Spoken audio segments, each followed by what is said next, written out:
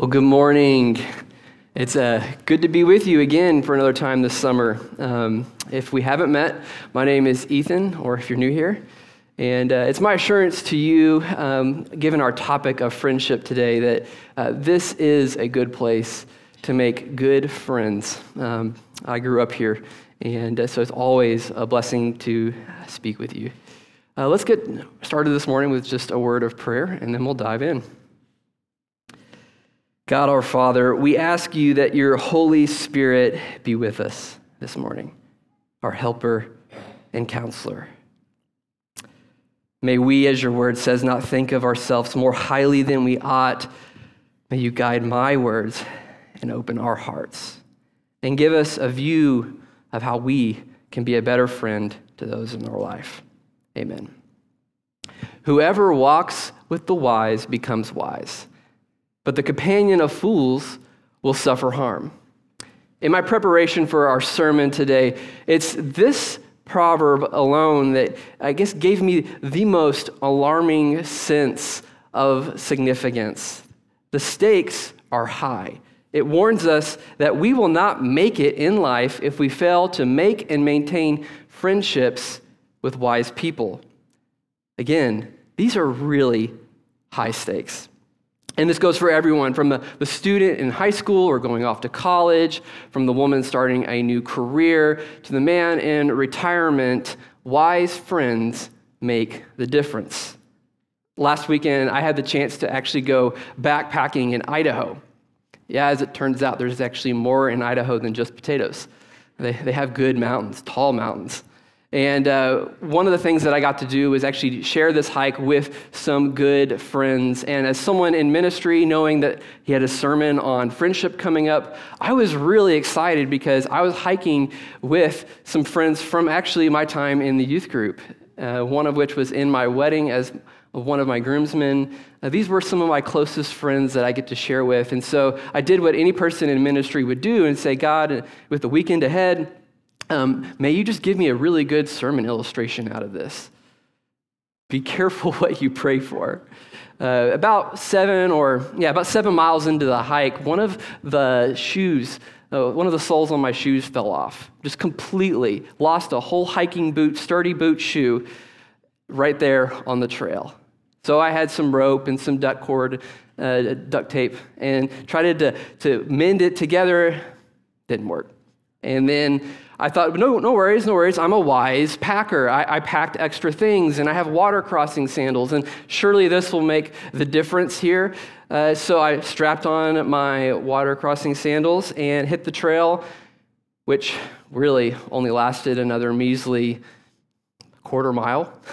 And then those shoes too fell apart. So there I was on the trail with no shoes that could work. And we had another 15, 20 miles ahead of us. We were stuck. So right then and there, I prayed, Lord, I didn't need this kind of sermon illustration. So what we had, though, on us was other wise friends who also packed their sandals. And so one of my friends gave me his $30 knockoff, 2 sizes too big water shoes. And so I slipped those on, not a great fit. Put a few more socks on, and good enough, I guess. It wasn't comfortable. And as we neared this corner, right there was this 3,000-foot waterfall that we had to climb over. And I thought, oh, Lord, this is going to need some good help here. My feet, I don't know if they can make it. But they did. And guess what? I did the whole 25-mile hike with not a single blister. Feet were still very sore, and still are a little bit. But it wasn't comfortable, but what I did have was the encouragement of my friends the whole way through. We still had an amazing time, memories that I probably won't forget for the rest of my life. And I also got a sermon illustration that I now know better to ask for. Well, wise friends make the difference, and especially when you're on the trail of life together. I want to invite each of us this morning to think about who is on the trail of life with me right now. Who are my wise friends? Also, are you someone who goes into life thinking, I can make life on my own? I'm a lone wolf. Or maybe you're looking around taking inventory and thinking, I'm just a lonely wolf. Wherever you may be, I encourage you to listen to God's counsel today. And in addition, I want us to, each of us, ask, what kind of friend am I? Can I do better? Am I someone who models the way of wisdom that Jesus models for the benefit of others in my life? Can I use my sermon illustration, help them find their footing? So let's keep these questions close today. Who are my friends? And also, what kind of friend am I? And also, as we learn from Proverbs today, I want us to keep two advantages in mind, advantages that we have as New Testament readers. This is, since the writing of Proverbs, the author of wisdom has come in the flesh. So first advantage, Jesus has perfectly modeled wisdom for us. And we can read Proverbs right next to the stories of his life. And second advantage, we have been granted access, exclusive access to a holy community of wisdom in the body of Christ. This is the church, this place. And this is the place where it is said that Jesus is the head of the body, and also that we are the fruit, the branches of the vine. Through abiding in Christ and witnessing his work and the Holy Spirit move in our day-to-day, we become wise with Jesus. We are transformed, as Romans says, in the renewing of our mind. So us Christians have a means to leave behind foolishness and unskillful living and its consequences and model wisdom for the world. But that's an if, and a big if we are willing to heed God's wisdom and maintain wise friendships. This, of course, we do not always do, as Proverbs reminds us. So with this established, I want to give you a brief roadmap of where we're going today. Our first point here, the Proverbs calls us to be a friend and to be constant. Be constant. Also, be considerate, our second point. And third, to also be candid. So be constant, be considerate, and be candid. Starting with the first, be constant.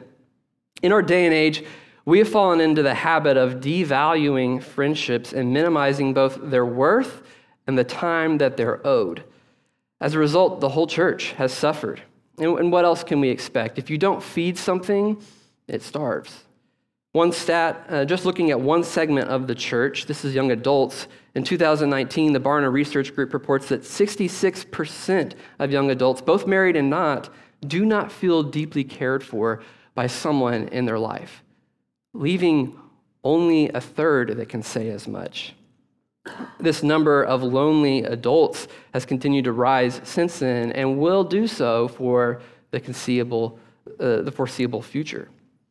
Speaking to just this group of young adults, wherever you are right now, I know that you're familiar with the societal pressure to find that special someone for life. And there's a number of unfortunate kind of cultural expectations that collides with you on your day-to-day. We pressure people, and we feel at least a pressure, if we don't actively mean to do it, to kind of minimize making friendships and maintaining friendships and find that person and marry them quick before you're 30. And if you're 40, there must be something wrong with you, or at least that's what you feel like. And so you, without your 2.3 kids, then feel anxious at times, you feel lonely, and you feel desperate. And this is the way it is. And in some church bodies, the pressure's worse than others. Could it be that wise friends then really make the difference?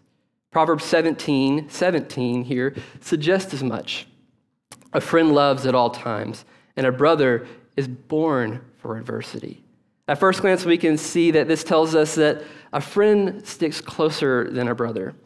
Blood, after all, does run pretty thick.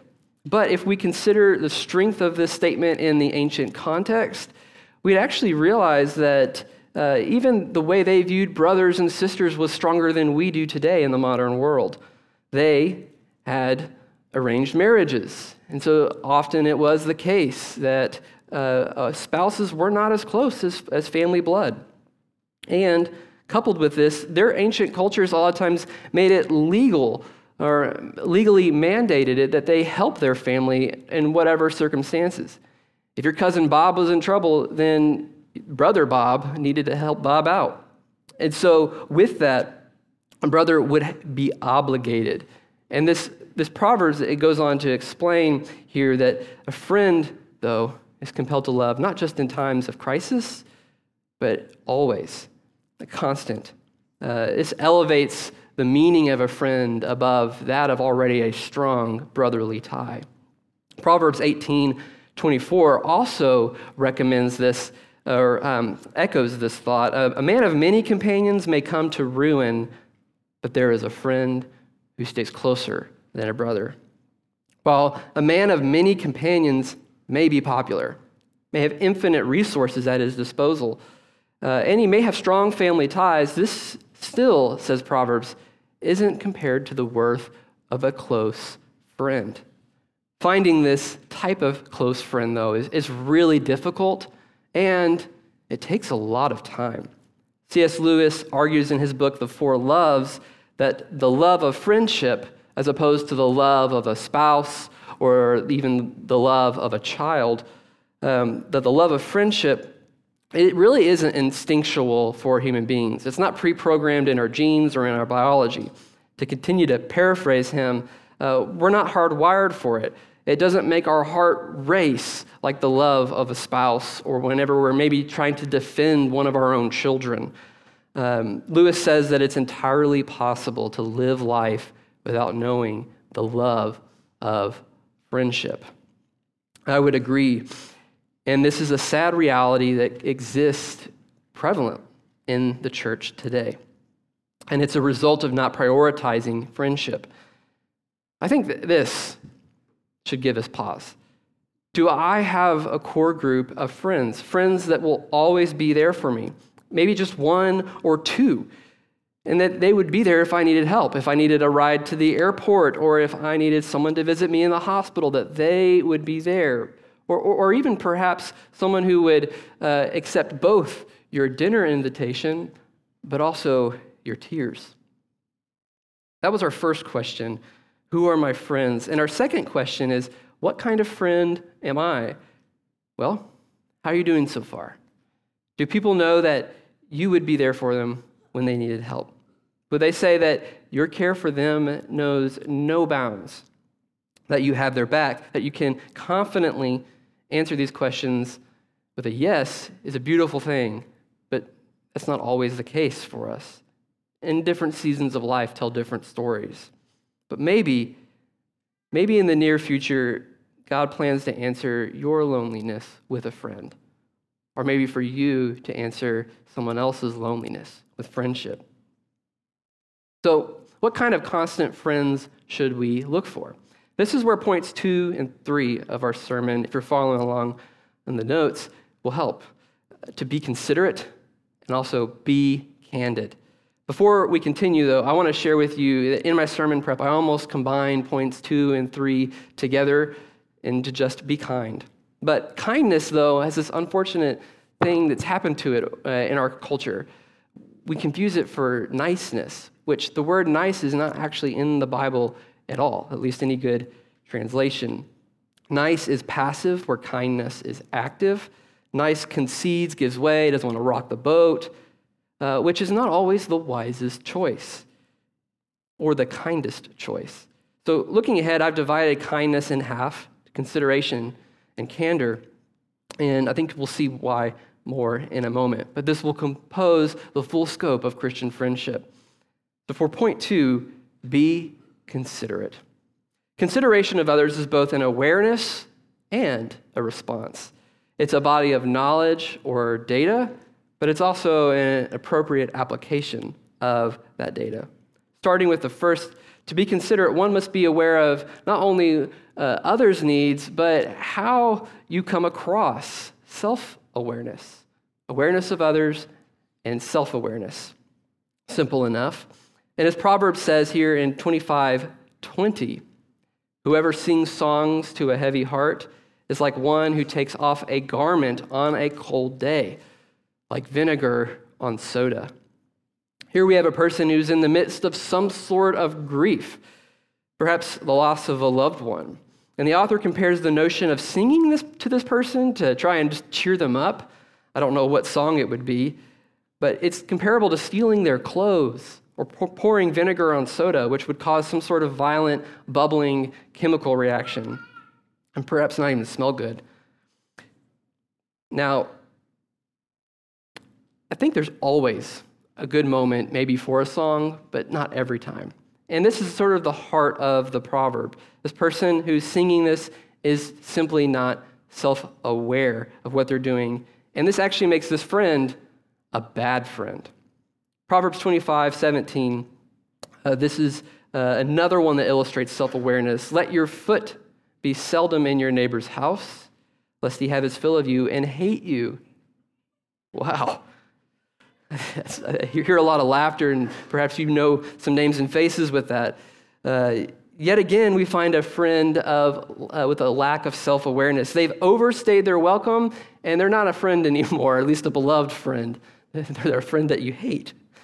Moving on, and this is my favorite. It's pretty funny. I think those of you who are not morning people will love this one, and I wouldn't be surprised to visit your homes at some point and see this hanging on the walls.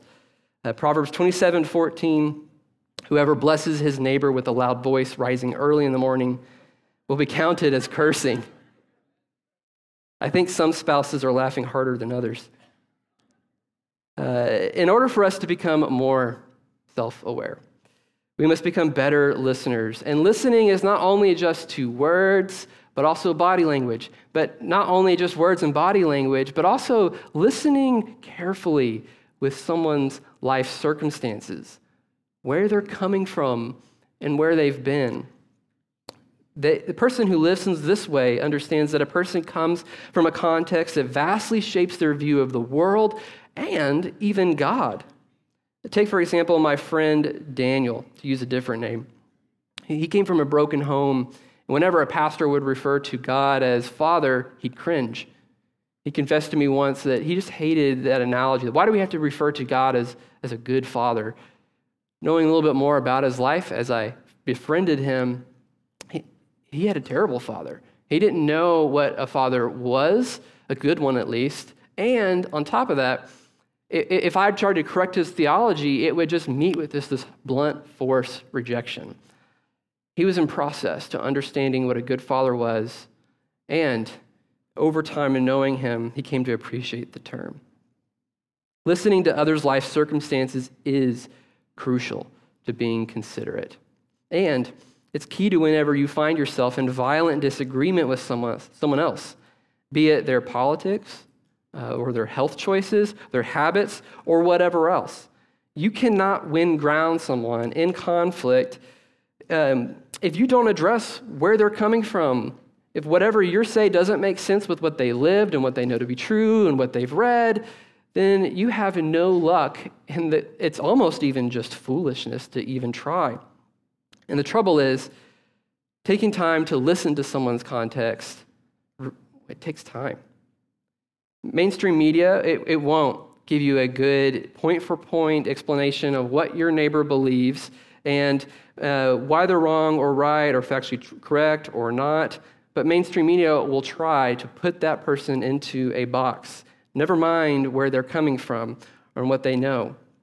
And it's foolish to reduce our understanding of someone's life experiences to what they wear on a t-shirt, what they hold up on a poster board, what they paint on a sidewalk. People are so much more than just slogans. Yet, we as fallen human beings, we rarely take the time to listen, to build trust, and to establish common ground and share our lived experiences. What if the church was different? What if it was known for a place of listening?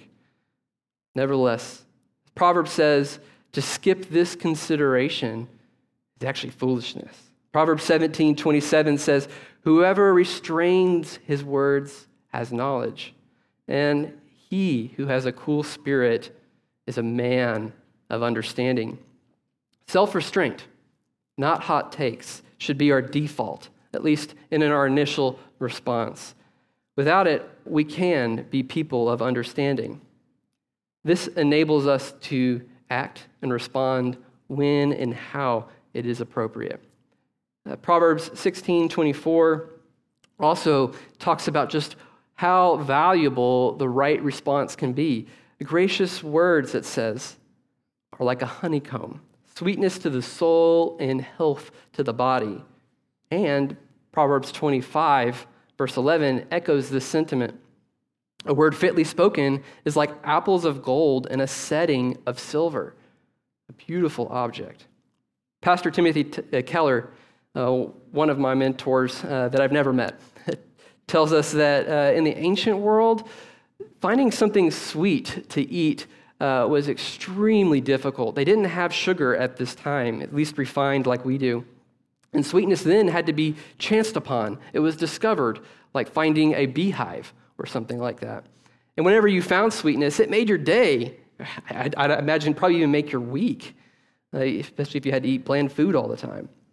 But the sweetness itself is just like the words that we wait for, that we refine, and then we offer to someone after we've considered them, and that they too have felt like our response has considered where they're coming from.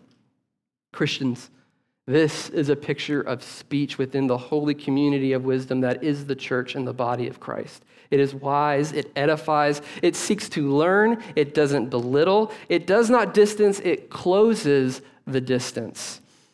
We can do so much better at times. And I'm sure on that you would agree with me. If you don't agree, well then just go on social media for about 3 minutes later today and you'll see every shade of rage, of arrogance, and also fear. Such foolishness is not the way. Be it online or offline, inconsiderate words and actions harm our witness for Christ. Jesus poignantly says here in Matthew 10:40, you can read this with me, "Whoever receives you receives me.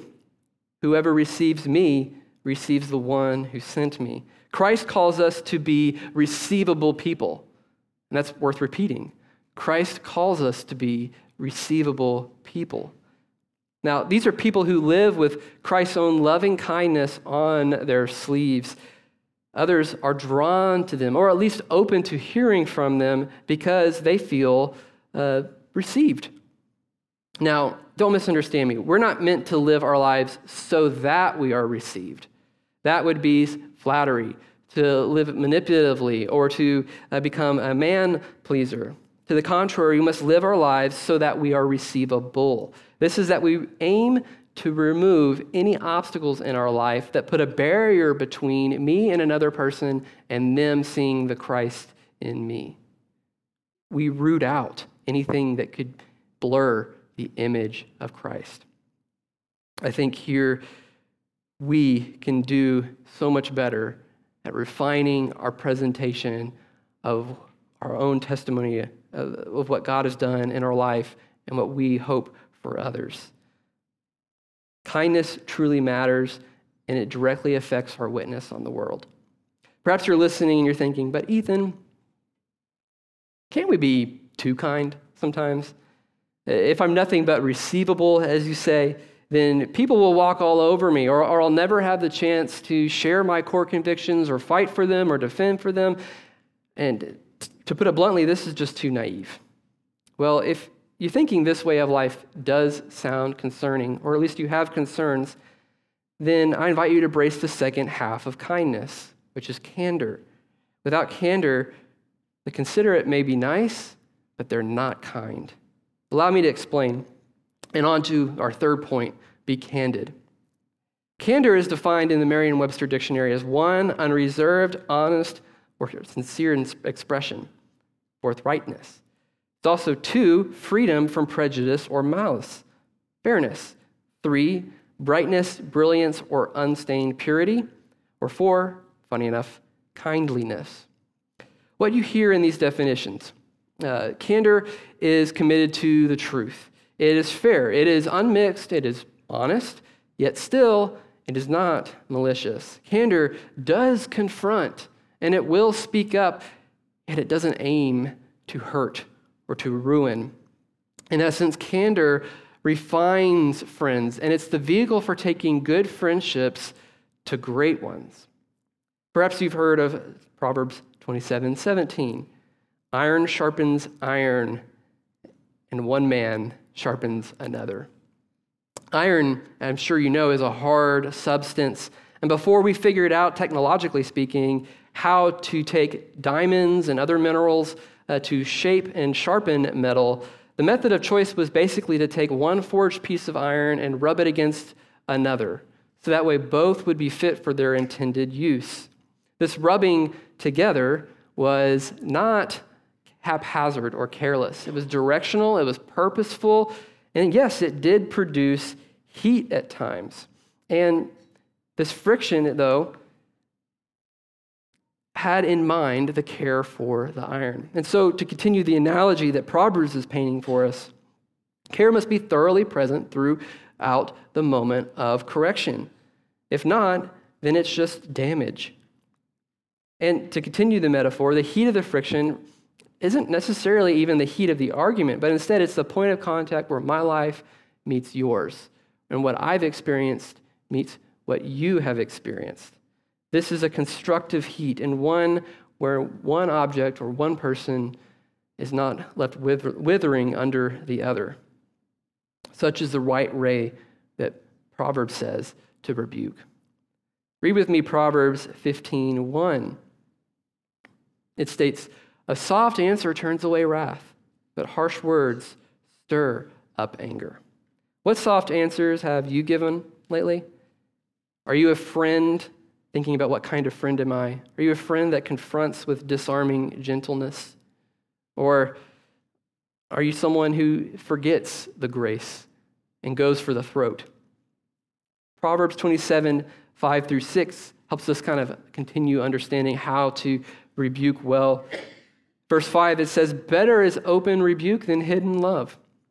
And 6, "Faithful are the wounds of a friend, but profuse are the kisses of the enemy." While candor calls us for open and honest correction, it knows that there is a time to say something, and there's also a time when it's far too late.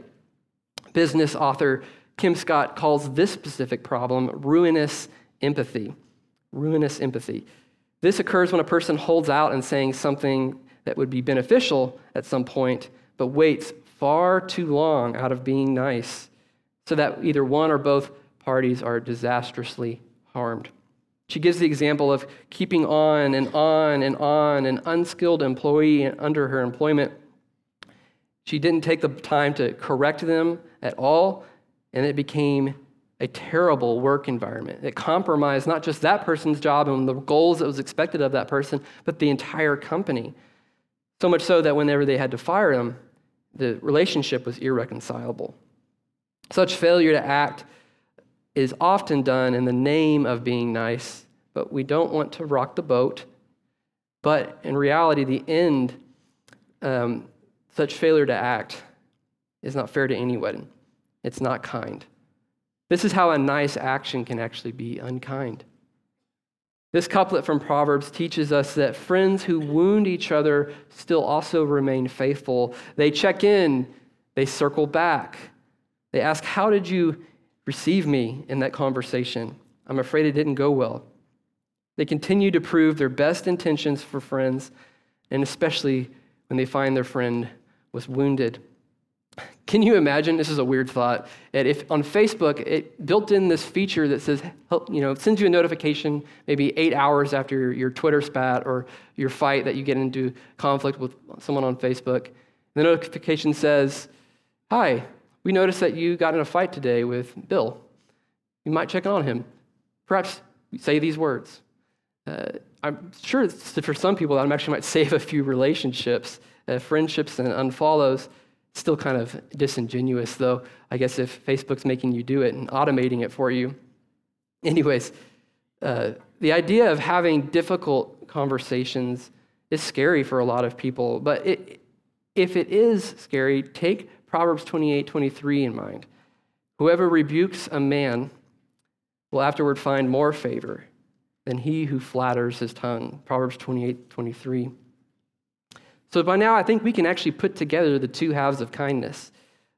This is that the Christ-like friend outlined in Proverbs is both considerate, but also candid. This kind of friend is receivable, but they have a spine. They will speak up when there is danger or the relationship is threatened. But even in this response, there's demonstrated compassion and also calculated communication. To make this more concrete, I want to pull together an image and an example from the president of my undergrad at Biola University. His name is Barry Corey. He calls Christians to live both in the private and public circle with what he calls a firm center and soft edges. Maybe it helps here to think of a peach. With a firm center, we have both a strong sense of conviction, our identity in Christ, what God calls us to live for, and a willingness to never compromise on those truths. But also, with soft edges, we're receivable, we're considerate, we'll listen to even those that disagree with us. Jesus echoes this. He says to be shrewd as serpents, here we have firm center, but also to be as gentle as doves, soft edges. Peter tells us to be always prepared to give a defense for our faith, and then also do so with gentleness and respect. Firm center, soft edges. This paradigm for living outlines a balance of kindness that's reflected in the Proverbs. It helps us identify when and even where we go wrong at times, namely when we present hard edges or even have just a mushy center. Consider the first problem. I think you and I both can agree that there are times where we've engaged someone with both a hard center and hard edges. Probably didn't work out too well, did it? Maybe we're too dense to even realize it didn't work out. This sort of friend that Proverbs rebukes. It's also the three friends that we find in the book of Job. The hard center talks more about what it's against than what it's for, and the firm gospel center is hidden in the hammering. I also think there are times here where we've engaged someone with a soft center, the second problem. In this case, we've risked not standing for anything because we're just a reflection with whoever's around us. We just go with the flow. And in doing so, they don't even know who we are. And maybe we don't either. We lack then the ability to live and explain our identity and our core convictions. And this is disastrous when it comes to the gospel. These two errors are not the balance that kindness calls for.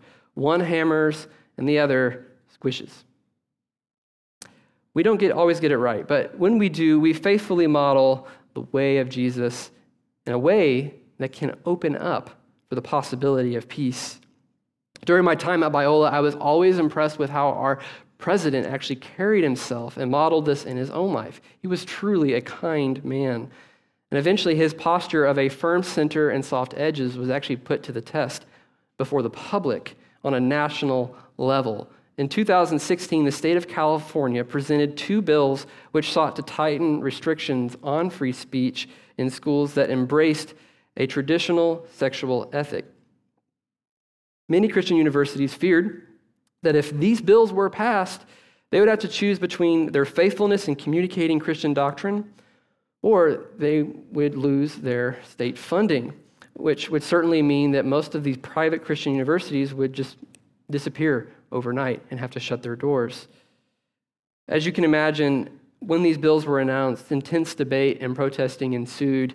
And as we've seen time and time again, sides unfolded in our country, and they rose with a tension of a militant fever pitch, even on both sides. This was until Barry Corey, the president, again, extended an olive branch to one of the key authors of the opposing bill, Evan Lowe. Over the course of several months, they were able to meet with each other regularly. One received a tour of Biola's campus, another a tour of the congressional state halls of California. Several dinners later, perhaps lots of coffee, the two came to a better understanding. The goal was not to totally agree, and this didn't happen. And it wasn't just to compromise on core values. And again, this didn't happen. It was to collaborate and find what good and common good and just good can be done. The result thus far has been outstanding. Christian universities in California are still open today. They've retained their funding and their constitutional free speech. And some of these key opposing lawmakers came to understand that the desire of religious universities to remain faithful to their convictions did have noble intentions. And they carved out certain exemptions, religious exemptions that secured both ends of the common good. In this instance, God used someone with a firm center, definitely committed to Jesus, but also soft edges to reach out in kindness. And this person won a victory for countless numbers by engaging someone who, as Evan Lowe says, did not see eye to eye in his Washington Post article about finding an unlikely friend. Embodied in this work of kindness is the fulfillment of Proverbs 16:7. When a man's ways please the Lord, he even makes his enemies be at peace with him. Through kindness, the church has at least an opportunity to bring real peace into our broken world. Kindness doesn't require for us to compromise our biblical values. And at the same time, we do not have to crusade at the expense of our enemies. Kindness trusts that the Lord is with us and fights with us and even helps us love our enemies along the way. For just us here in this room right now, I want us to reflect on maybe even just this past year, 2020. I honestly hope this is the last sermon that I have to bring up a very difficult, ugly year. Maybe it's not ugly, maybe it is. But with it now behind us, I think we could almost call it the year of lost friendships. The year I never, the year I never spoke with that person again. With too quickly, I think each of us would admit we took disagreements and turned them into witch hunts. We saw fissures erupt and unfold around topics of race, police, COVID, political candidates. I mean, our list can go on. It seemed like something was in the news every week and everybody disagreed about it. And this spirit of division, even for us on a local level, is still wreaking havoc. And this itself, Satan loves. Even now, I think, too, we continue to further this division through gossip, through hot takes, and chase potential friends away, and friends that we could actually have the potential of sharing common ground with, even common ground in the gospel. Grace Church, ahead of us lay even more incendiary conversations. There will be something on the news next week, I can guarantee you. And we will have to face the decision of how are we going to be kind to someone that doesn't see eye to eye. We'll have to be kind to someone who doesn't see eye to eye now already with things that are going on with the school board or the Delta variant or CRT or unemployment or whatever the topic. I, along with you, want us to commit to being considerate and being candid in disagreement, but also commit to being constant. If there is a fight, anything to fight for in this room, then it's to fight for our brothers and sisters in Christ. It's to fight for our unity. In our unity, we cannot be united if we cannot be friends. Minutes from now, we'll close. We'll sing together, and then our unity will be put to the test. We'll make decisions that impact not just ourselves this week, but also for others in our lives. And if Proverbs has shown anything, we can certainly make foolish choices. Some here today need wise friends. I think all of us can use more. And like my trip in the mountains, sometimes I simply come to the point where the backup plan of my backup plan has fallen through, and I just need all the help I can get. And perhaps you too realize that. If you feel like you're in a similar place, without hiking boots on a trail in the mountains, or maybe you're just feeling overwhelmed with how things are in the world and how turbulent life has become amongst your friends and family, don't lose heart.